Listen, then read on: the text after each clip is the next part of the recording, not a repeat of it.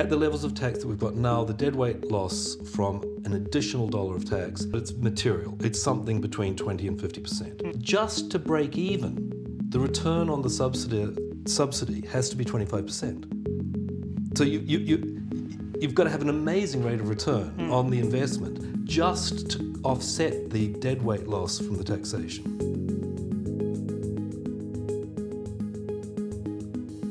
Welcome to the IEA podcast. My name is Matthew Lesh and I'm the Director of Public Policy and Communications here at the IEA. Each week, this podcast asks a tantalising policy question to a top political and economic thinker. Today's question, what's wrong with subsidies? The Biden administration's Inflation Reduction Act and CHIPS Act have reignited a subsidies war between the US and Europe. There's particular concerns in this battle that the UK is falling behind in an effort to ensure an active industrial policy that delivers economic growth. To discuss whether the UK should indeed follow the US and the EU, I'm very excited to be joined by the IEA's Senior Research Fellow, Dr. Jamie Whyte. Jamie's a former politician in New Zealand, he's a former IEA Research Director, and most recently the author of the IEA paper, Taking Liberties, Why Post-Liberals Are Wrong About Personal Freedom. Jamie, welcome to the podcast. It's good to have you. Thanks for having me. So these phrases are thrown around quite a lot these days, but I wanted to get back to kind of some definitions here. Like, what is industrial policy? What are these subsidies? Well, industrial policy is aimed at promoting they usually talk about sectors rather than individual companies. You can't actually do it without giving the subsidy to individual companies, but the goal is usually to promote some sector, which means promoting the production of what is produced in that sector. So it might be agriculture, it might be computer chips, whatever. And it works by subsidizing the companies, which means, it's important to be frank about clear about what's involved. A lot of people talk about subsidies as if the money comes from nowhere. What happens is the government taxes people on threat of imprisonment, as always, and directs the money to usually commercial enterprises and profit-seeking companies. So that's how it works. We can probably talk about whether it's a good idea or not, but that's what it actually is. Before we get into some of the standing points, there seems to be certainly politically growing popularity of subsidies. We've seen this in the US case, in the EU case. It feels like a real reversal, because there was a period where the idea of subsidizing industry became relatively less popular, maybe didn't disappear, and now it's come back, and it's only come back on the traditional left side of politics, where you think that we might support instinctively a more interventionist state, but in certain more kind of conservative circles as well. What do you think is driving this? Well, I think that the resurgence of it on the right, it comes really around geopolitical concerns, right? There's been no revision of their economic theories that count against subsidies. More, it's a matter of saying, well, you've got the Chinese who we're suspicious of, and they are producing some important components of production, such as computer chips and so on, and various other kinds of information technology. And we don't want to be in any way reliant on them, and so we must promote production in our own countries. I think that's the basis of it on the right. Do you not see as well that, at least amongst some segments, particularly amongst the kind of American national conservatives, they also make, I suppose, more class-based argument about industrial policy? I don't know whether you've seen this. The J.D. Vances of the world, who talk about left-behind industrial areas and the government needs to, or Trump, for example, he obviously makes an argument about China, but I think he also makes an argument about the need to ensure jobs. And absolutely. So there's this idea that, the politicians are always wanting the good jobs of the past. So they get themselves in very peculiar positions where they really like coal mining and things like that. Whereas coal mining is a horrible job. But anyway, so industrial production, factory jobs. There was a period when car workers in the United States earned a lot of money, for semi-skilled laborers, and they pine after those days again. And that makes them hostile to what you might call a global labor market. So they want to, yes, that's quite right. That is another motivation for it. I'm also interested here, often when you look at the US, there's obviously has been a reduction in jobs in manufacturing, but the manufacturing sector hasn't actually declined that much. No, of course, because a lot of what's going on in terms of the reduction of jobs is not really to do with trade at all. It's to do with technology. In trade, there are some very good papers written by free market economists explaining why trade and technology are more or less the same thing. So I don't know if you've seen these. They're fun. So the way it goes, I think it was actually the original idea is due to David Friedman, but he says, imagine this new technology. You get a whole lot of wheat and you put it on a ship and you wait, and then the ship comes back and it's got cars on it. There's this amazing technology for making cars. So what's really happening, of course, is you're sending it to Japan, the wheat to Japan, they buy the wheat and they sell you the cars, and that's just the same as having a ship that makes cars out of wheat. It's really the same thing. And if you can reduce the cost of production by trade or by technology, it has the same effect. And of course, it always involves losing jobs, because reducing the amount of labor that goes into the production of something is the goal, right? We want that. Yeah. That frees up the labor to be put to other uses. It means that the amount of stuff we've got in relation to the amount of work that we do goes up, and that's what it is to be better off. And we can make ourselves better off using technology or trade, and governments shouldn't try to get in the way of it and stop it. I mean, there are some specific arguments around security and so on, where the arguments aren't so clear, but in general, there's a very powerful case for not impeding either trade or the use of technology. So let's get into what happens or what's wrong with subsidies. Where does your objection to the idea of the kind of new call for subsidies come from? Right. Well, there are several reasons subsidies are a bad idea, and the main reason is that it involves investment decisions. I'm going to take the case where the capital is directed towards them. It doesn't really make that much difference if the government subsidizes the price of the thing when it's gives money to the company to sell it at a lower price. The company can retain the earnings and invest it there. It has the same effect. Capital ends up being directed to the subsidized industry. Okay, so what's wrong with that? Well, number one, the subsidy is raised from taxation. Right now, taxation is always left out of public discussion of these matters. Taxes impose a deadweight loss on society. So when you tax some activity, such as earning an income or selling goods or capital gains on or interest on deposits, you get less of the thing that's taxed, right? And that all sorts of otherwise productive activities that would have happened don't happen. Put a tax on workers, you get less work. Put a tax on investment, you get less investment. Yeah, to put it very straightforwardly, yeah, that's how it works. I won't go into the details, it's not worth it, but this is standard economics. Nobody really does this. Sometimes you want to do that, right? Like sometimes tax is necessary and good. Absolutely, it can be worth it, but you've got to acknowledge that it has a deadweight loss. So now, at the kind of rates, the deadweight loss increases as tax rates go up.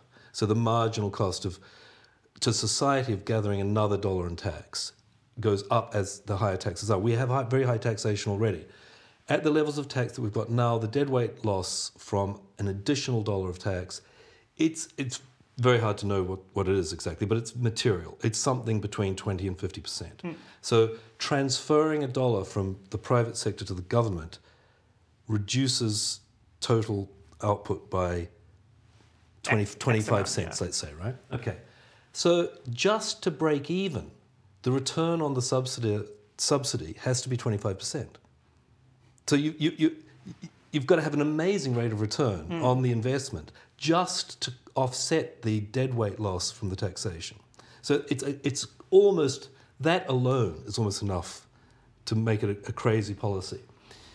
Then the more profound point, though, is that normal investment is people investing their own money in search of profits, right? And so they're taking a risk, and they've got to be serious about whether or not it's a good use of the money, because if it isn't, they bear the cost of it. Politicians aren't investing their own money. They're investing other people's money, and what politicians have no claim on the profits. So what are they seeking? Well, we can say, they're seeking the public good, they're wonderful people. Really what they're seeking, of course, is votes. Politicians are vote seekers. Private investors are profit seekers, politicians are vote seekers. So they're deploying this money for the sake of winning votes. And How will they be inclined to deploy the money? Not to the best investment. Well, the best investment from their point of view is one that, as I said, gets votes. That means, let's say, I'll want to invest in a marginal constituency. The red wall, right? We have levelling up in Britain.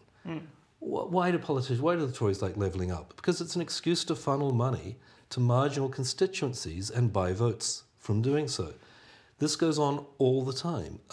In the United States, there was a nice study done. When a congressman gets on a federal spending committee, the average increase in federal government spending in that congressman's district is 50%, increase of 50%. They just use their position on a federal spending committee to buy votes in their district. So you get the political allocation of capital rather than the commercial allocation, and it's inclined to be wasteful. And I think it's corrupting. Of course, the politicians are inherently corrupted by this, but it's even worse because the business people become corrupted as well. Suppose the government says, we're about to start, giving taxpayers' money to businesses that we've decided should get it. What are business people going to do? They're going to start inviting politicians to dinners. They're going to start going to summits. They're going to start thinking, how could I pitch my business so that politicians will like it? You get what some people call subsidy entrepreneurs, rather than productive entrepreneurs creating good opportunities and innovating. You get these people whose main skill might be talking to politicians. Without subsidies in the economy, you've got two problems as an entrepreneur. You've got to think of something that customers want, and you've got to convince investors that you've got that right. And because both parties, the investors and the customers, part with their money willingly. You can't make them. So you've got to really attend to the preferences of people in society. Politicians don't. They can confiscate the money on threat of imprisonment and then just hand it out to whomever they like. And so, as you say, the entrepreneurs start thinking not about the customers. They start thinking about the politicians. The real customers are the politicians. So I start pandering to their preferences, and it corrupts the whole business world. Yeah, it strikes me attending Conservative Party conference in recent years, just the amount of businesses that will have a conference panel on the topic of levelling up. Mm-hmm. And it's clearly that maybe some of the business people are genuine and real in their beliefs, but I suspect a lot of what's going on there is they see the government's talking about levelling up. Mm-hmm. They want to join themselves onto that agenda so that they get whatever kind of policy benefit that could come out of that. Everybody's green nowadays, right? Every business is green. That too, yeah. Because they know that's all this money is being funneled at green projects. So what then kind of is, I suppose, some historical examples of subsidies? I think the British state, it's not like this is a new phenomenon. The British state spent much of the post-war era trying to subsidise various industrial projects and computer systems to compete with IBM, and aeroplanes like the Concorde that ended up costing hundreds of millions and then didn't have a particularly good outcome in the end. Yeah, and of course the British government up until deep into the 70s owned a lot of businesses. They were producing cars and so on. The Leyland cars, yes. Terrible bloody cars. I'll give you a nice example that comes from my native New Zealand. Up until 1984, there were agricultural subsidies, and in particular, you won't be surprised to hear sheep. So if you were a sheep farmer, you got a certain amount of money from the government per sheep. And there were some nice comedy sketches about this with inspectors coming to the farm and farmers getting the same sheep and moving them from paddock to paddock, so that when they counted them, there were much more. They counted more sheep than there really were. But the result of this policy was that when I was a boy in New Zealand, there were 80 million sheep and 3 million people. Now, the new government that came in 1984 and liberalised the economy got rid of these subsidies, and the effects were very interesting. So the sheep population declined from 80 million to 50 million, as you'd expect. The weight of meat being exported didn't decline at all. And that's because if you own a sheep and you get paid per sheep, you don't care how much you fatten them up. In fact, you don't want to fatten them up because that's expensive. You have to, feed them. When your subsidy goes, now you want to maximise the value of the sheep, which is your asset, and so you want to fatten it up. So the actual lamb output didn't decline. But more importantly, and this gets us to the really important point about subsidies, what happened is that as the sheep population declined, farmers had been farming sheep on land that wasn't suitable for it because, again, they don't care. They get paid just to have the sheep. Not great for the environment there now, is it? Wasn't great for the environment, but they had this land and they were farming sheep on it. When they reduced the sheep population because the subsidy had gone away, they freed up some of the land that was less good for farming sheep on. Turned out that a lot of that land was good for growing grapes on. And this was the beginning of the New Zealand wine industry. New Zealand had a tiny wine production. After this change, wine took off. Now, who knew that the sheep subsidies were suppressing the wine industry? But that was their effect because the resources that were actually better used for wine production were being diverted into sheep production. And this is what you don't see with subsidies. This is why people often say, oh, subsidies are great. Look, we subsidize this and there's more of it. Well, yes, of course there's more of the thing you subsidize, but there's less of something else, right? Because the resources are being diverted to that something. And almost certainly that something else would have been more valuable because if it hadn't been, the diversion to the subsidized thing wouldn't have been required. You've got to always ask yourself, the government says, oh, this is good, this thing we're going to subsidize. If it's good, why isn't it already being produced? And they've got to come up with an answer. Why is there a market failure in this case? I see all these advocates of subsidies. There was an article by Juliet Samuel in the Times the other day, very much in favour of subsidy. It didn't cross her mind to explain why markets don't direct the right amount of capital to these good things. And short of some argument, if the market's not doing it, short of some particular market failure, if the market's not doing it, it shouldn't happen. So the modern case, I guess, for subsidies tries to say maybe it accepts some of those economic arguments about efficiency, but says maybe there's certain market failures or certain things that are not costed properly in market transactions. So I can think about the environmental case for subsidizing certain technology or technological development, the scientific case. Maybe basic science research is underfunded and therefore that should be subsidized. Or, as you mentioned earlier, the security case. To what extent are you sympathetic to any of those arguments? You make an exemption from the principle. I'm quite unsympathetic to them, and for two reasons. One is that they're usually actually wrong, and so let's just dwell on that for a moment. Take the environmental argument. So we want, let's say, a wind power, and we'll subsidize that. We'll subsidize the production of the turbines and the whole business. Why? Well, it's got a positive externality is the argument. So a private producer of it doesn't capture all the benefits and therefore it's underproduced. That's the argument. But the problem is we're double counting because it's not really that wind turbines, that green energy has positive externality. It's that dirty forms of energy production have a negative externality. Now, we have various mechanisms for handling that, such as cap and trade. Carbon taxes, yeah. Carbon taxes or the cap and trade system with carbon permits that are tradable. Once you've internalized the negative externality, there's no need to subsidize the alternatives.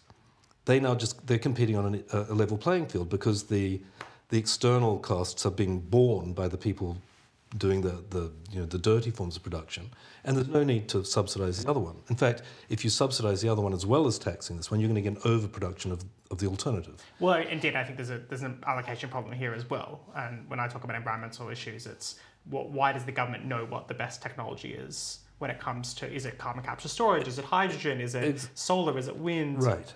So the classic theory is you tax the negative externality and then you leave it to competition to sort out the answer to that question. What's the best alternative?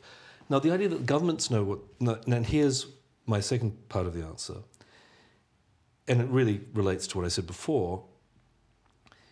If the government starts making particular decisions about which forms of production it's going to back, people start queuing up and saying, oh, back me, and they take them to lunch and they hire hookers for them and they do all that kind of stuff. And whoever's... As indeed was the case with Volkswagen in Germany, famously, where they I think, were various this stuff is real. Of buying hookers. Yeah. Right, well, whenever somebody gets to dispense the goodies, like the Olympic Committee, for example, they get wined and dined a lot. FIFA, yeah, FIFA. It's an invitation to corruption. Actually, there's a Catholic expression, I think it's called an occasion of sin, or an occasion for sin. Certain things, the minute you've set up the situation, there's going to be sin. Or another way you might put it is, if you build a trough, pigs will turn up. And those pigs may just be our entrepreneurial business people. I think there's probably a good distinction here as well, that is often not made between being pro-business and being pro-market. The government at the moment talks a lot about science, technology, and being pro-business, but in that process, often hiding in there is an implicit kind of subsidy. Going through some of the other arguments, though, so the next one which is used quite a lot is obviously around science, basic science research. Mazzucato talks quite a lot in Entrepreneurial State about ARPANET, and you should make certain claims that the reason why you have your telephone today is because the government threw a lot of money at basic science research, and therefore we need to be subsidizing these kind of technologies when it comes to the green economy or whatever else. And it's that basic science which markets will not provide. Well, yeah, I don't think that telephones are basic science. I'm increasingly skeptical that I used to buy that argument to some extent, and I believe that government subsidies of basic science might be justified on the grounds that they have positive externalities and otherwise wouldn't be done.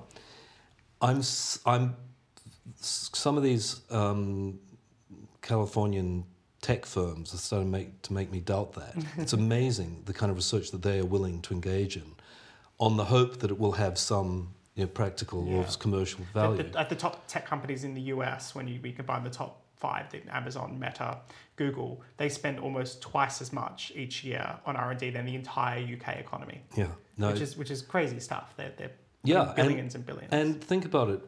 We've agreed that R&D has some positive externalities. Everybody gets the benefit of that. I mean, that's a gift to humanity, what they're doing there. Now, so one thing that people always get wrong with the externalities is they don't think about whether they're inframarginal or not. Now, that's a very annoying expression. I'll explain what that means for viewers. Something can have positive externalities, but the private incentives to buy it suffice to supply enough of it that all the positive externalities are delivered by that quantity. That the reason it's called inframarginal is that at the margin of what is privately produced, there are no more positive externalities. So yes, there are positive externalities, but they're produced inside the margin of what the private sector produces anyway. So education's a nice example of this. Yes, education has positive externalities. If people get educated, they're less likely to commit crimes, they're better company at the pub. There's all sorts of positive externalities. But the incentives for a private individual to get educated are sufficiently good that they'll do it, right? So what we're seeing now is that these tech firms, their private incentives to do basic research suffice to do a lot of basic research from which we all get the benefits. So I'm not inclined, I'm skeptical about that argument. I'm particularly skeptical about it when there's a very clear opportunity to free ride on what other people do. So this is more clear in New Zealand. Occasionally in New Zealand, the government says, we don't do enough R&D in New Zealand, the government should subsidise R&D. It's like, really? Can't we just piggyback off? Well, that's actually what I think about some of the subsidies from what the US is doing at the moment, or even the EU. Ultimately, if they choose to subsidise their domestic industry, and this is another argument that's used, well, I might not like subsidies, but British industry will struggle because the EU and US is doing it. That's actually a direct handout to the British people. If they subsidise a car manufactured in the US and send it to the UK, the beneficiary of that is the British consumer. Yeah, and British industries, because British consumers now have more money left over to spend on other stuff, and so provided you're not a car manufacturer or whatever it is that's being subsidised, you've now got more opportunity. And so yeah, to retaliate, so to speak, for other countries subsidising their exports to us is really just to shoot yourself, to reject a gift. You're rejecting a gift, which is not normally a good idea. So the last one here is security, which seems to be quite a prominent one, particularly when it comes around the CHIPS Act. This is this concern that almost 100% of the world's most advanced chips are made in Taiwan. There's a risk Taiwan could be invaded. That could seriously undermine our economy, but it also could undermine the defense industry that needs this modern technology to operate. Yeah. I find that a better argument. That's the most convincing of the arguments I've heard. It doesn't mean that they have to be produced in any particular country, but within the broadly Western alliance. Now, whether it requires subsidies, I'm not sure. Probably does, because at the moment the commercial incentives are resulting in it all being made in Taiwan for whatever reason. Can't say I fully understand why that is, but... Oh, I think they probably built a specialty and knowledge and capacity and scale. Right. So you might legitimately worry that we're vulnerable to them being taken over by the Chinese. I mean, I'm not quite as agitated by the Chinese as a kind of geopolitical threat as many people are, but I can see that reasoning. I think it's important, though, to note that so much of what goes on in these subsidies programs, it'll get that kind of justification, and then it goes way, way, way beyond anything that's really justified by that. So that's a very rare case. That doesn't give any justification for subsidizing electric car manufacturers or any of these green things, or for example, the stuff that people are calling steel production. How is any of that justified on these military strategic grounds? So that would, if that's a decent justification, it only covers a tiny fraction of the things that get subsidized. By the way, I read this article in the Times by Juliet Samuel in favour of subsidies, and she said, that Britain doesn't subsidise things. So I had a little look at what Britain does subsidise, the UK government, and conveniently they provide a spreadsheet. And it's a spreadsheet not of each subsidy given out, but each subsidy programme. So, there's lots of subsidies given out within the programmes. I was quite surprised to discover there are 800 such programmes in the UK. 800. And the things that get subsidised are bizarre. No externalities justification, no military strategic one. I mean, for God's sake, opera is subsidised in this country. Why do we need more opera? I mean, people are free to buy opera. What are the positive externalities of opera? Well, the ultimate middle class subsidy, of course, is to the arts sector. Well, Jamie, it's been a fascinating discussion going through some of the current issues when it comes to subsidies, as well as the economic background. Thank you so much for joining the podcast. If you are enjoying the podcast, please do subscribe on your chosen podcast provider or to the IEA's YouTube channel, and you can find out more about the IEA's activities by visiting iea.org.uk.